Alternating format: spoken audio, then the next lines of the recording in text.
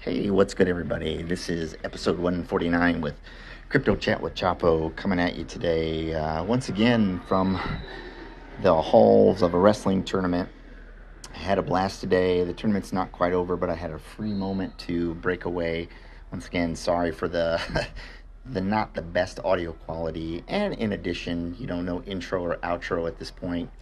A little bit more left to the day, but I did want to take a little bit of time to talk about um, some negative talk, or the way kind of crypto Twitter works often.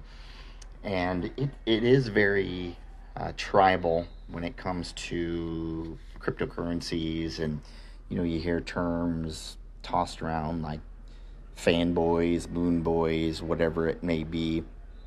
And I don't really care for that kind of thing. And I think maybe I've talked about this before.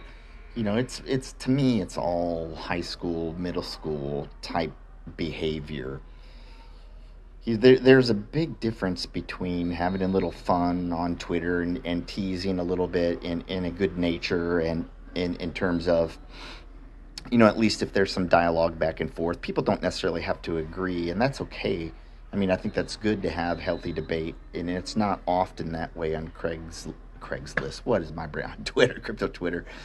Maybe on Craigslist, I don't know. And there was an individual today that posted something about Arbitrum, and as you know me, I've been a big fan of Arbitrum, and I will continue to be a fan of it, aside from even anything to do with,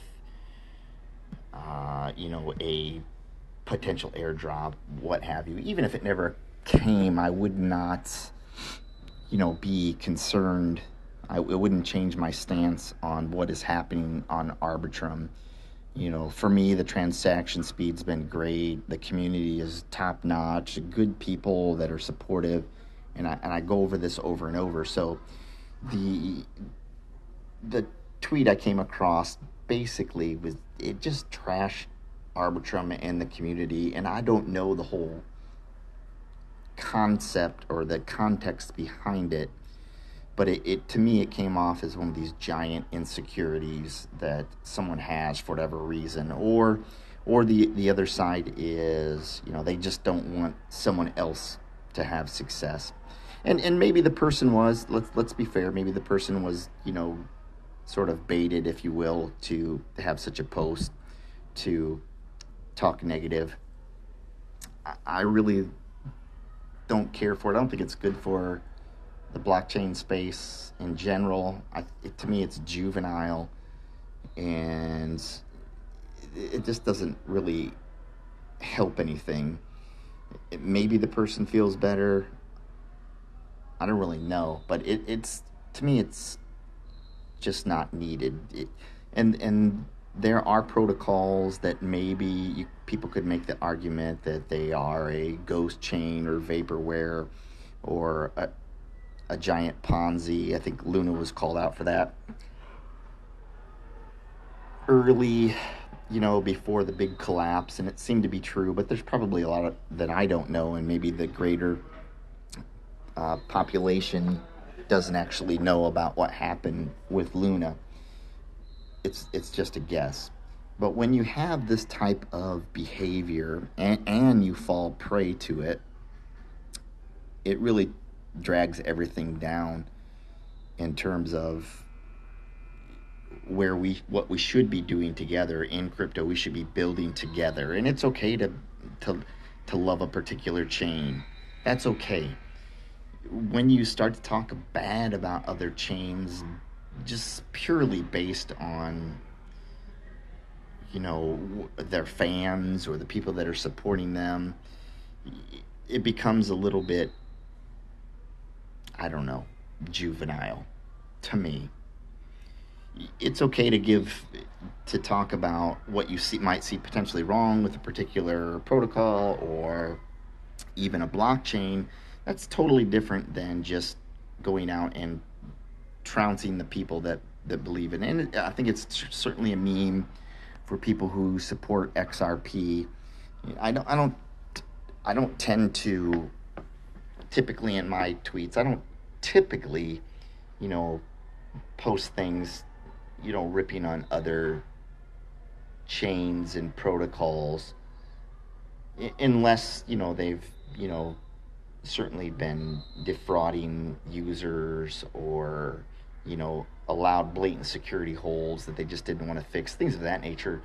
That is needed. People do need to be called out for that. I don't think that it's helpful and useful for anyone to trounce or talk bad about other blockchains in an attempt to tear down the fans, or the momentum that a project might have. There has to be a balance overall when it comes to being critical of something, but also highlighting situations where you can highlight the positive in a protocol. Tearing each other apart is probably not good for the space. I mean, you wouldn't want to see it between children. You wouldn't want to see it between adults.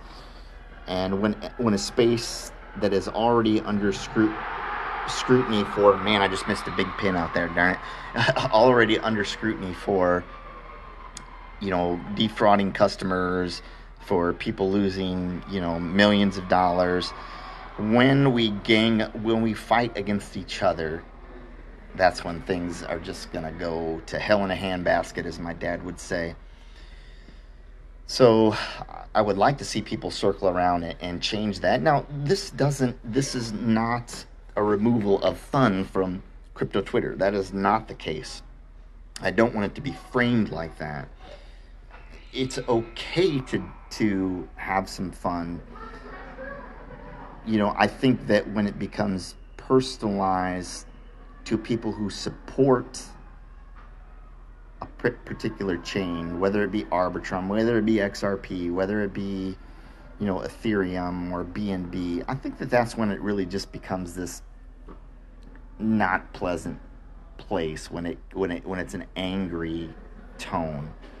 And like I said, I don't have the full context of what happened, but that was kind of on my mind. If we have a second to highlight the positives, I would say, the Arbitrum community is top notch. Always positive stuff when I'm seeing. Now there might be some fight back, and this person that tweeted this about Arbitrum, I don't take it personal. I mean, I don't like to see it, but it was very easy to want to quote tweet it and respond in the comments, but that rarely helps anything. And so I do what I tell the teenagers I work with, because that's what I do in my real life job, is to ignore it, to move on, to don't give them the platform. And it's really simple, but it's true. If we see more and more of that, just ignoring and blocking that type of noise out, I think the space grows. And this isn't the way that it grows. I don't care for it. I think it's pretty stupid.